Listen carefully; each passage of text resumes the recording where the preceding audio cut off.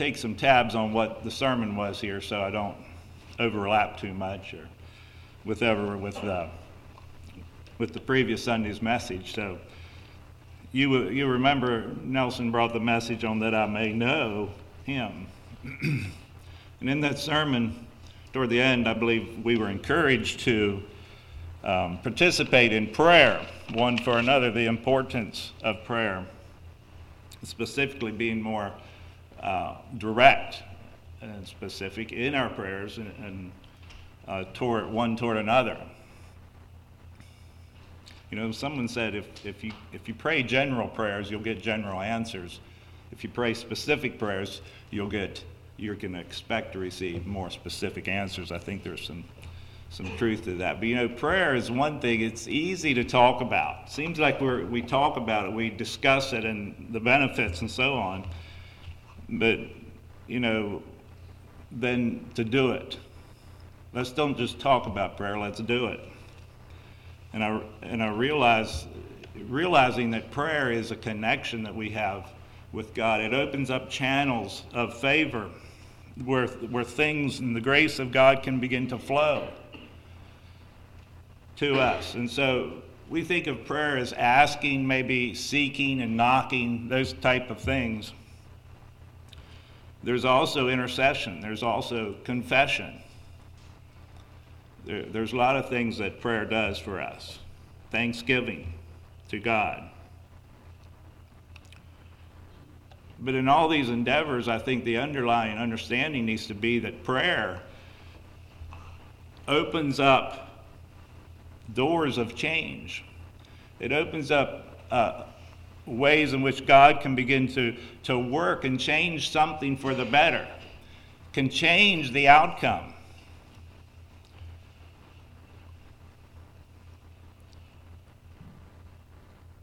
You know, God sometimes is waiting on us, I think. It's not like his hands are tied, but in a sense, our prayers authorize God to begin to work and move in the heavenly realm.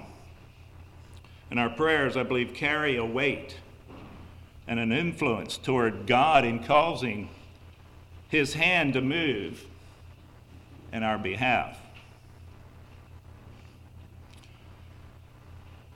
You know, there might be a couple ways to view prayer. And I think one of the elementary ways, and perhaps not just the elementary view of prayer might be that God is in the heavens, and we pray to him and we plead and we beg, and that's part of our supplications, I believe, is what the word supplication means, to do that, to be earnest in our prayer. But not just the thought that God's just going to see how long we can go, and then maybe if he gets tired of our prayer, he's going to answer it. Now, in a sense, that might not be wrong to do that. It's not but I think there's an inadequacy if we realize that's only what prayer is. More, it's the idea that we can free up the hand of God so that he now has the authority to go ahead and work in our behalf.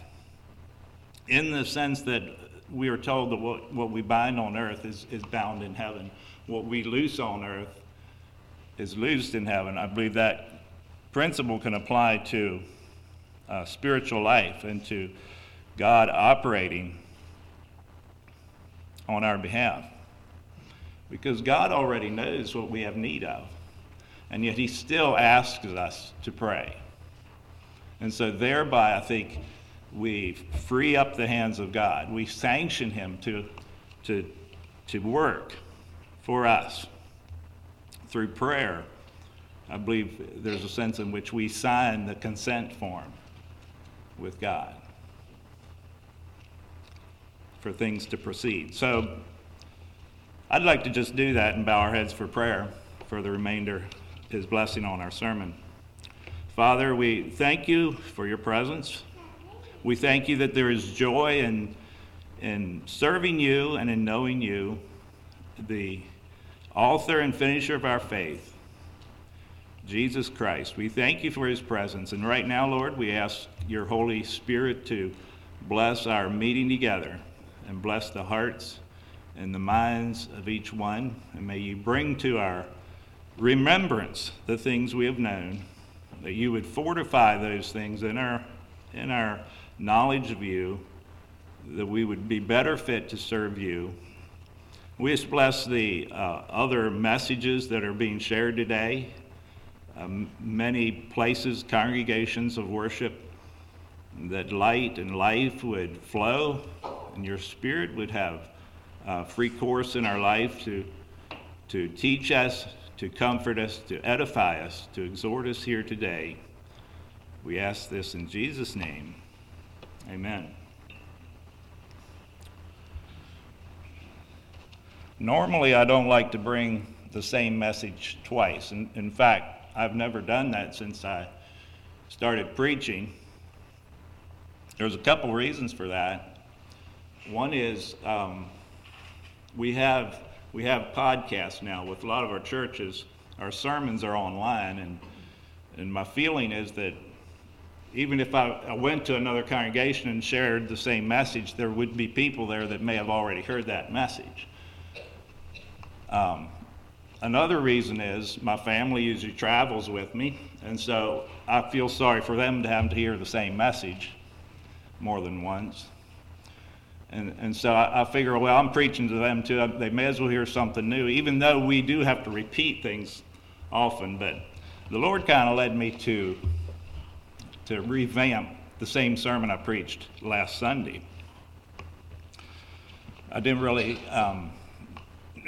think it would lead to that, because all through the week I had something I thought, well, I'm gonna preach that, and I had it in my mind. I had the chapter and the verse, and Saturday morning came where I usually set apart things to really develop it, and each time I would do that, my mind kept going back to the previous Sunday's message, and so I thought, well, that's the Lord's way of telling me that He wants me to revisit what I preached last Sunday. And that is, I'd like to title this message, "See That No Man Take Your Crown." See that no man take your crown. Maybe some of you would recognize that as a familiar verse. It's not verbatim, but that verse comes from Revelation chapter 3. So I invite you to Revelation chapter 3. I'd like to read verses 8 through 11.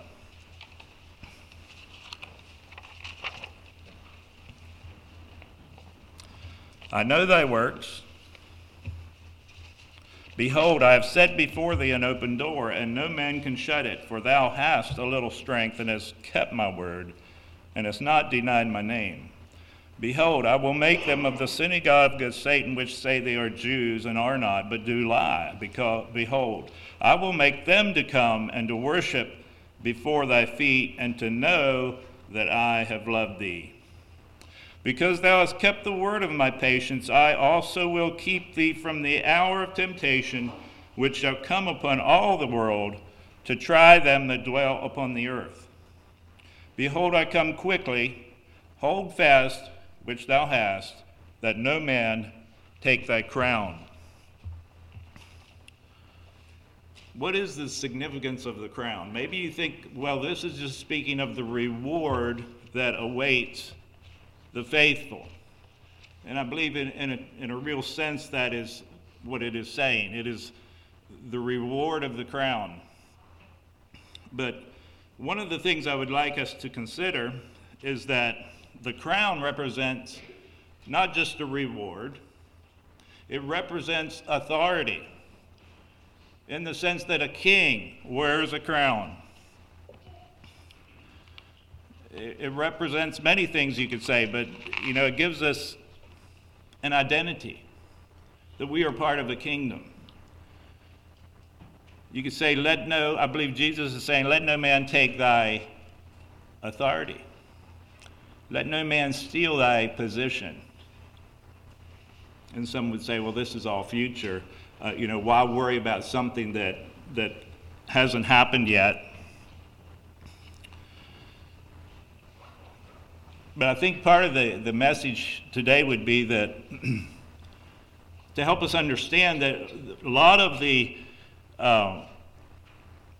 in many regards, our Christian life, the spiritual realities that we are looking forward to have already happened. They are already taking place, are meant to take place in our experiences. In other words, you could say, we're not in heaven yet, but Ephesians tells us, Ephesians 2:6 says, we are seated together in heavenly places. We are seated in Christ Jesus. He has blessed us with all spiritual blessings in the heavenly places. There's a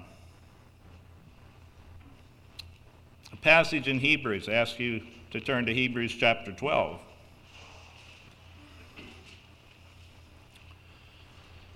Thinking of what has happened in the present, or what should be happening in the present, or how to direct our perspective to who we are in Christ Jesus, I think there's some beautiful words here in Hebrews 12, verse 22.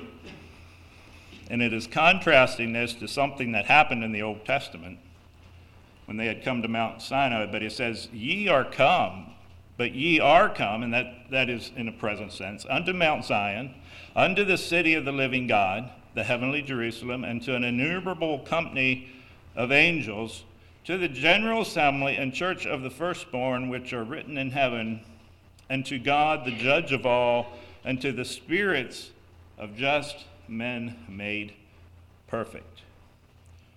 That is what we are approaching to. We are coming into, and we are in agreement with that. We are in proximity to these divine influences and to these divine realities. I'd like to take you to Psalms 56:13, just to meditate a little bit more on this thought. Psalms 56, verse 13 says, for thou hast delivered my soul from death. When you see the word hast, think past. Hast is past. Thou hast delivered my soul from death. And from that foundation, from that understanding, he says, wilt not thou deliver my feet from falling? In other words, in the future, because of what has already been established, the deliverance of God can be an expectation that we have as we go forward. That thou wilt not thou deliver my feet from falling, that I may walk before God in the light of the living.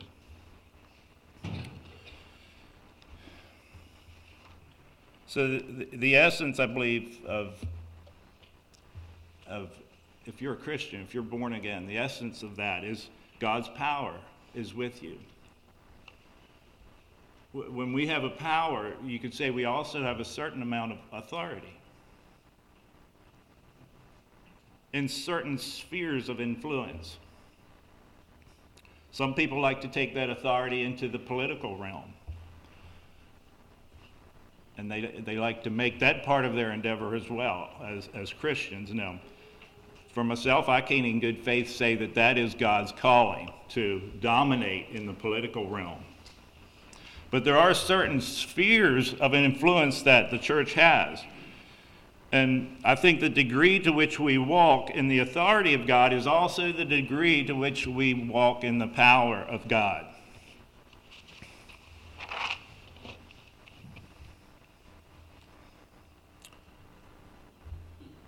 First Peter 2:9 says this, but ye are, think presently, ye are a chosen generation, a royal priesthood, a holy nation, a peculiar people, that ye should show forth the praises of him who hath called you out of darkness into his marvelous light, which in time past were not a people, but now are the people of God. I'd like to take you back to Revelation again, chapter 1. Thinking of how things are presently to be seen presently in our lives. And we think of Revelation as maybe being a future prophecy. But as you begin the first few verses of Revelation, you realize they are introductory remarks to some extent. They're just they're an introduction to what is to come. And within that introduction, there are doctrinal truths, I believe, that shine forth. We often see that in the epistles. We think, well, he's just giving his opening remarks, but there's often some nuggets of truth there. It says, the revelation of Jesus Christ, which God gave unto him to show unto his servants things which must shortly come to pass. And he sent and signified it by his angel unto his servant John, who bear record of the word of God and of the testimony of Jesus Christ, and of all things that he saw. Blessed is he that readeth, and they that hear the words of this prophecy, and keep those things which are written therein, for the time is at hand. Notice the threefold responsibility that comes out there in verse 3, to read, to hear, and to keep. John to the 7 churches which are in Asia, grace be unto you, and peace from him which is, and which was, and which is to come, and from the 7 spirits which are before his throne, and from Jesus Christ, who is the faithful witness, and the first begotten of the dead, and the prince of the kings of the earth, unto him that loved us and washed us from our sins in his own blood. Now here's the verse I really want to emphasize in all of this, verse 6, and hath made us kings and priests unto God and his Father. To him be glory and dominion forever and ever. Amen. The understanding I would have there is that Jesus is saying that we are already kings and priests unto God and his Father. We understand that too from 2 Peter, that we are a royal priesthood. So I think it is correct to say that that is what we already are. In the realms of the heavenly, we are kings and priests. But with that understanding, I want to work into that thought, is that no man take thy crown. No man take thy identity from thee. In the Old Testament, the priests, both the priests and the kings, wore crowns. The priest had a crown of pure gold, as I was understand. Engraved on that crown was holiness unto the Lord.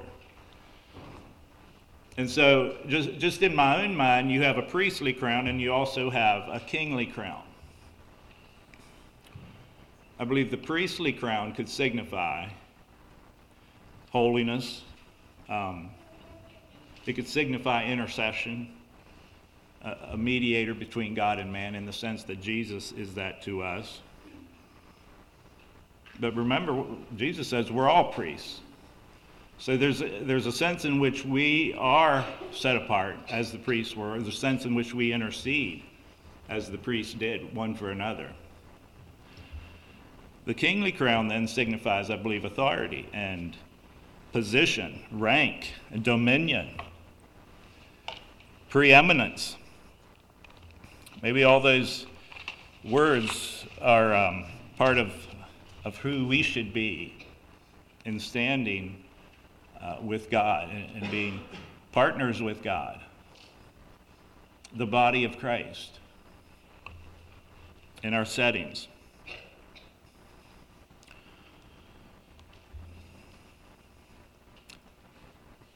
You know, there was a story in the book in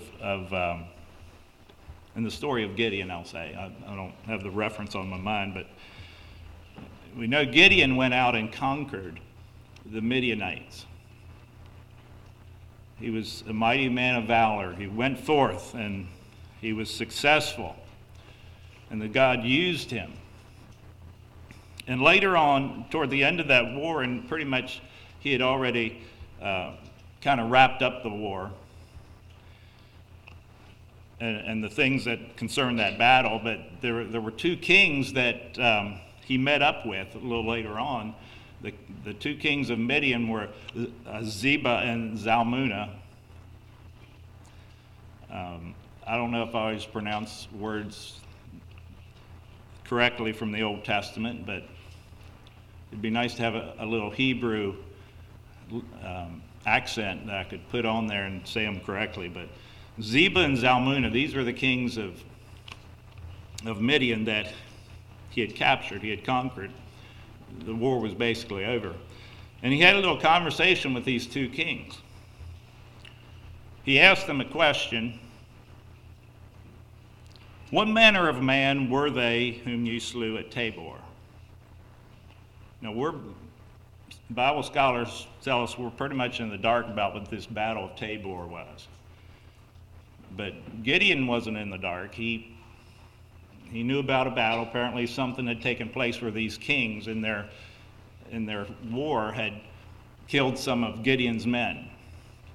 He asked them, what kind of men were they? And they answered. Do you remember what they answered? As thou art, so were they. Each one resembled the children of a king.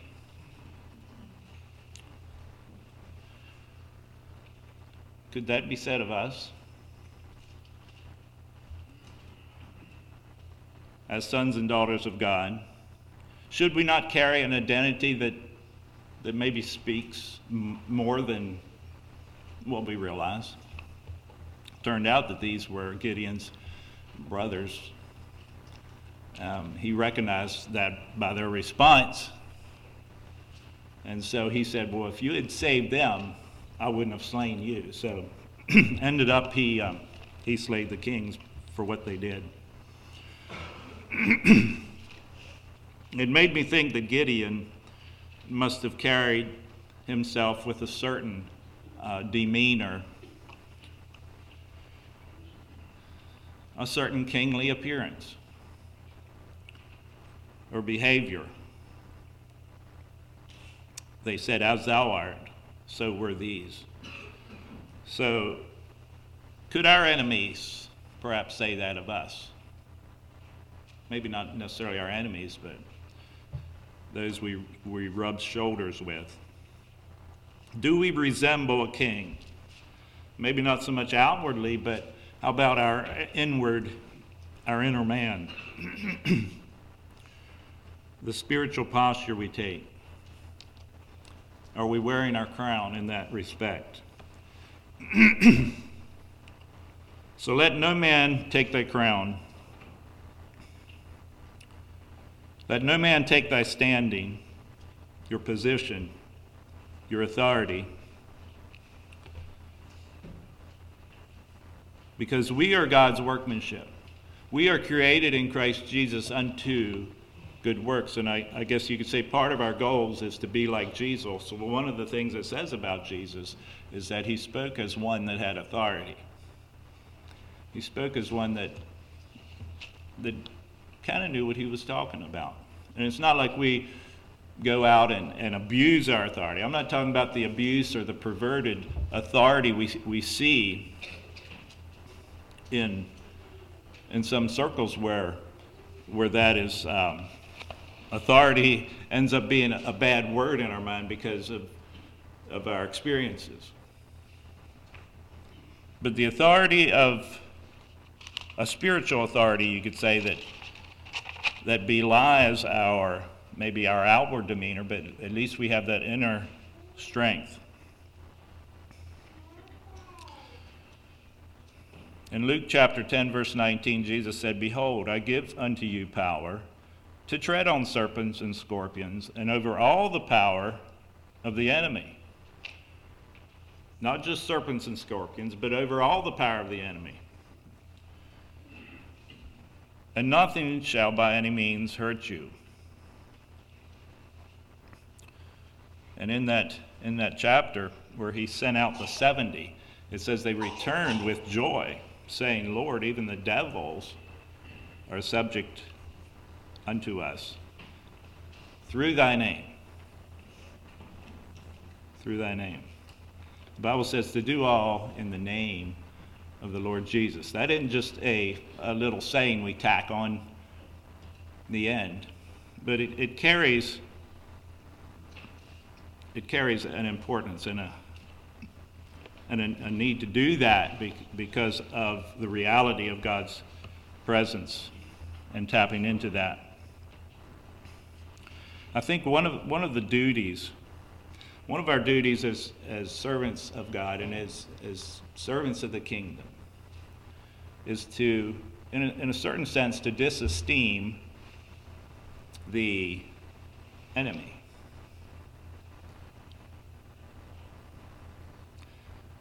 I might use an illustration from Joshua chapter 2,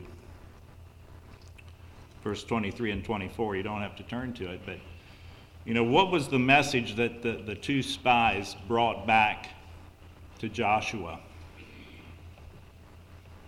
They said, "Truly the Lord hath delivered into our hands all the land, for even all the inhabitants of the country do faint because of us." Could it be said that the Lord is asking us to evaluate the territory in front of us? Is God asking us to make an evaluation, perhaps, of the land?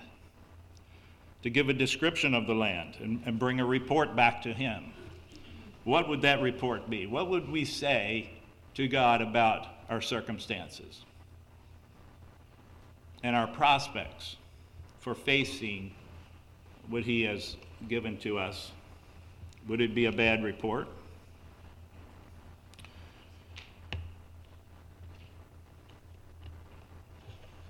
Are we confident that our enemies are, even though they're giants, that they can be defeated?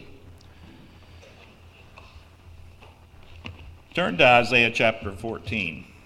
I'd like to maybe help with a little understanding about the enemy that I think is interesting here. Isaiah chapter 14, verse 12. This is, I believe, a view of who Satan is. It says, "How art thou fallen from heaven, O Lucifer, thou son of the morning? How art thou cut down to the ground, which didst weaken the nations? For thou hast said in thine heart, I will ascend into heaven. I will exalt my throne upon the stars of God. I will sit also upon the mount of the congregation in the sides of the north. I will ascend above the heights of the clouds. I will be like the Most High, yet thou shalt be brought down to hell, to the sides of the pit. They that see thee shall narrowly look upon thee and consider thee, saying, Is this the man that made the earth to tremble, that did shake kingdoms? Is this the man that has been causing all this trouble? I see that maybe as a picture of where we may be someday. Was this the roaring lion?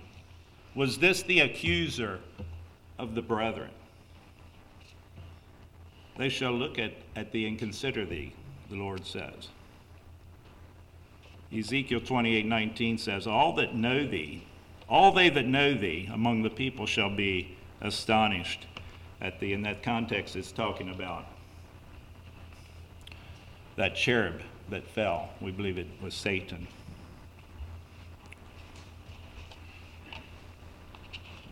You might say, is this the man that took my crown?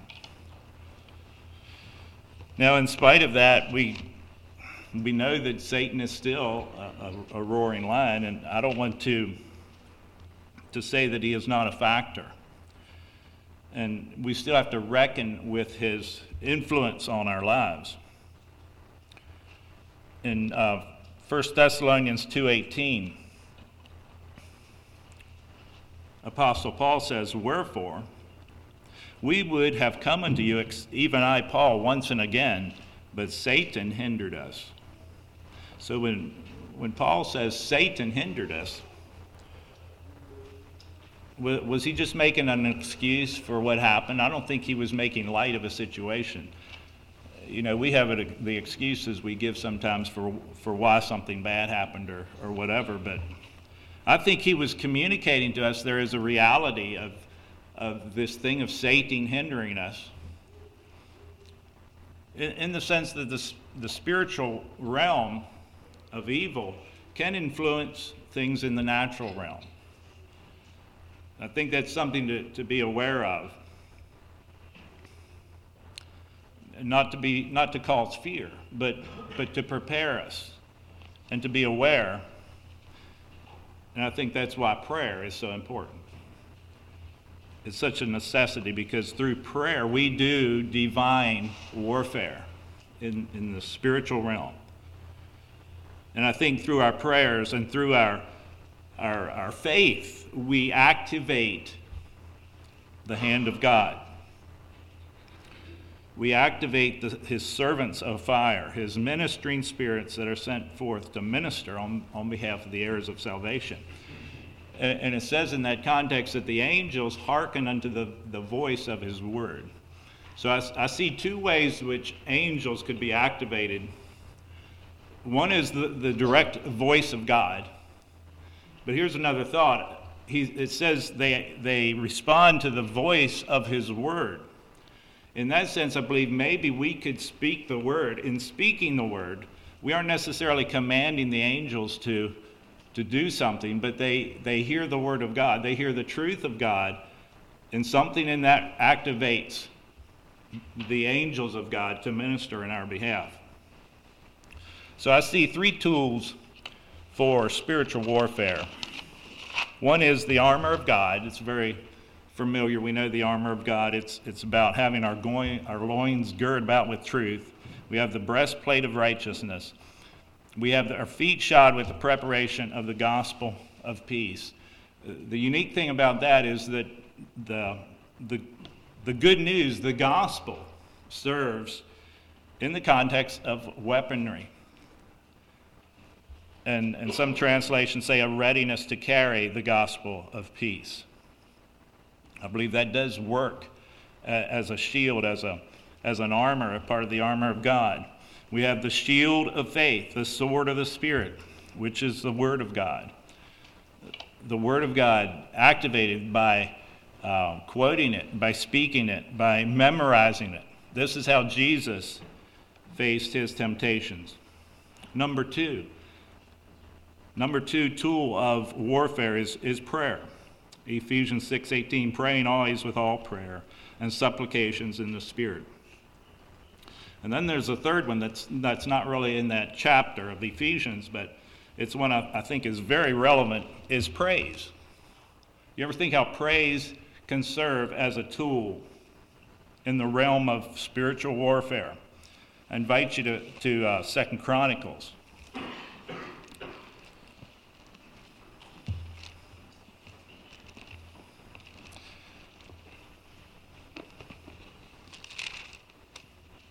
Second Chronicles 20,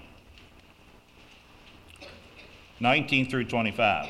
It says, the Levites of the children of the Kohathites and of the children of the Korites stood up to praise the Lord God of Israel with a loud voice on high. And they rose up early in the morning and went forth into the wilderness of Tekoa. And as they went forth, Jehoshaphat stood and said, hear me, O Judah, and ye inhabitants of Jerusalem. Believe in the Lord your God, so shall ye be established. Believe his prophets, so shall ye prosper. And when he had consulted with the people, he appointed singers unto the Lord, and that should praise the Lord in the beauty of holiness as they went out before the army, and to say, praise the Lord, for his mercy endureth forever. And when they began to sing and to praise, the Lord set ambushments against the children of Ammon, Moab, and Mount Seir, which were come against Judah, and they were smitten. So I see in that, I guess we could read farther there, but I think you get the idea. The praise of God, the praise to God, I believe somehow activates a response on the part of God to work on behalf of us against our enemies and to bring about a victory.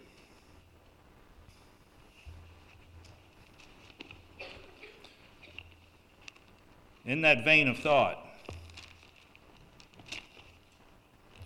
we notice in that chapter where they spoiled the enemy, they carried off many treasures from the enemy. And in Isaiah, there's this thought of how we can take the spoils of enemy. Isaiah 45 verse 2, it says, I will go before thee. This is God speaking about his presence. And he says, I make the crooked places straight. I will break in pieces the gates of brass. I will cut asunder the bars of iron, and I will give thee the treasures of darkness and hidden riches of secret places, that thou mayest know that I, the Lord, which call thee by thy name, am the God of Israel. I think there are spiritual applications we can make here. Now, usually we think we want to stay away from evil. We don't want to have anything to do with it. But is there a sense in which we can reap the spoils of the enemy in some regard? That God will create a transfer of the assets of the enemy into our hand because he can trust us with the things, his benefits. I don't know, it's the thought I have. I think it comes from the Word of God there. We see that treasure there. Verse 14 of this same passage, Isaiah 45, says, Thus saith the Lord, the labor of Egypt, and the merchandise of Ethiopia, and of the Sabians, men of stature, shall come over unto thee, and they shall be thine. Thou shalt come after thee, they shall come after thee. In chains they shall come over, and they shall fall down unto thee, and they shall make supplication unto thee, saying, Surely God is in thee, and there is none else. There is no God. That is the response of the heathen. It reminds me of a New Testament teaching from 1 Corinthians chapter 14. It talks about when an unlearned or the unbeliever come into your midst, and they are convinced and they are convicted about the things of God and the work of God, they will report that God is in you of a truth.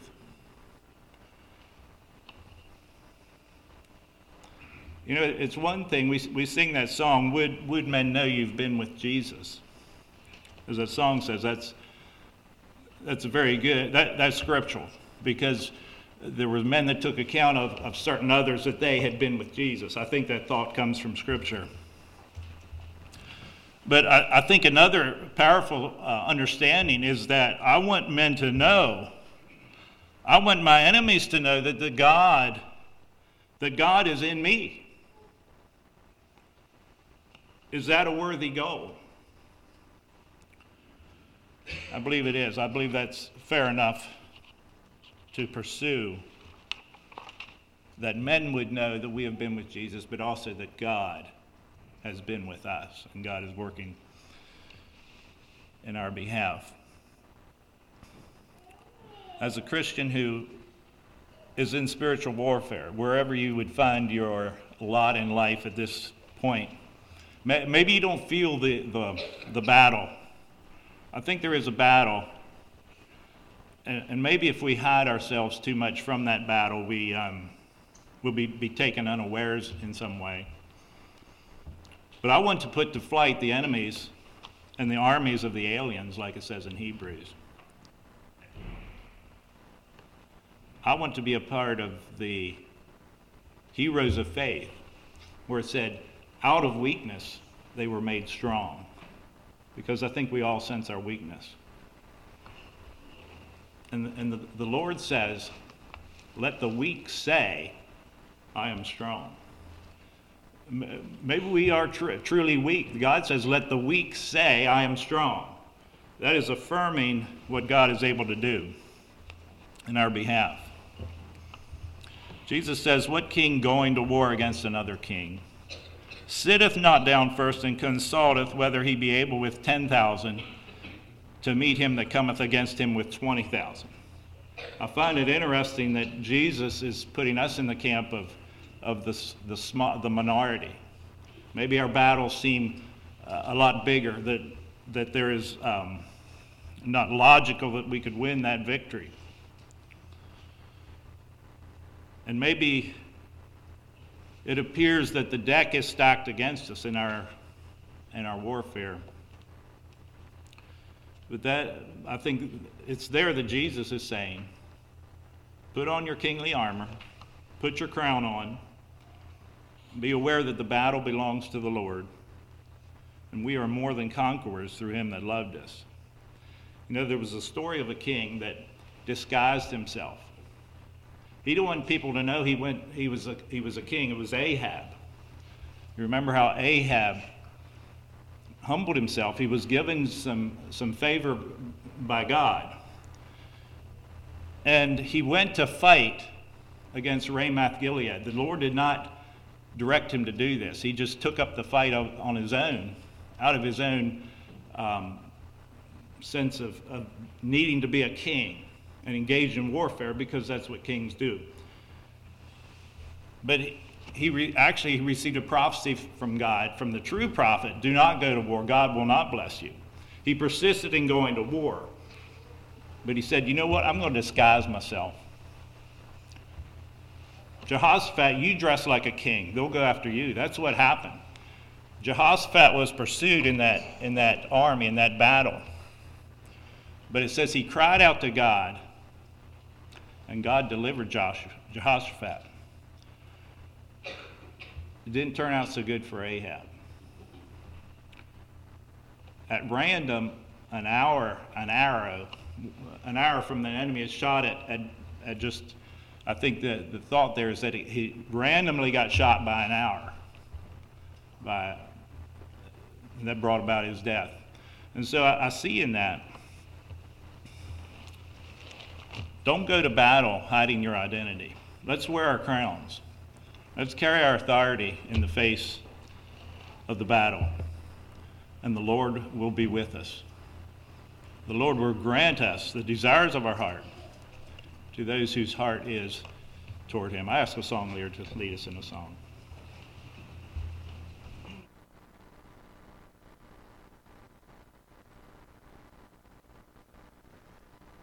To the church, song number 498. Song number 498.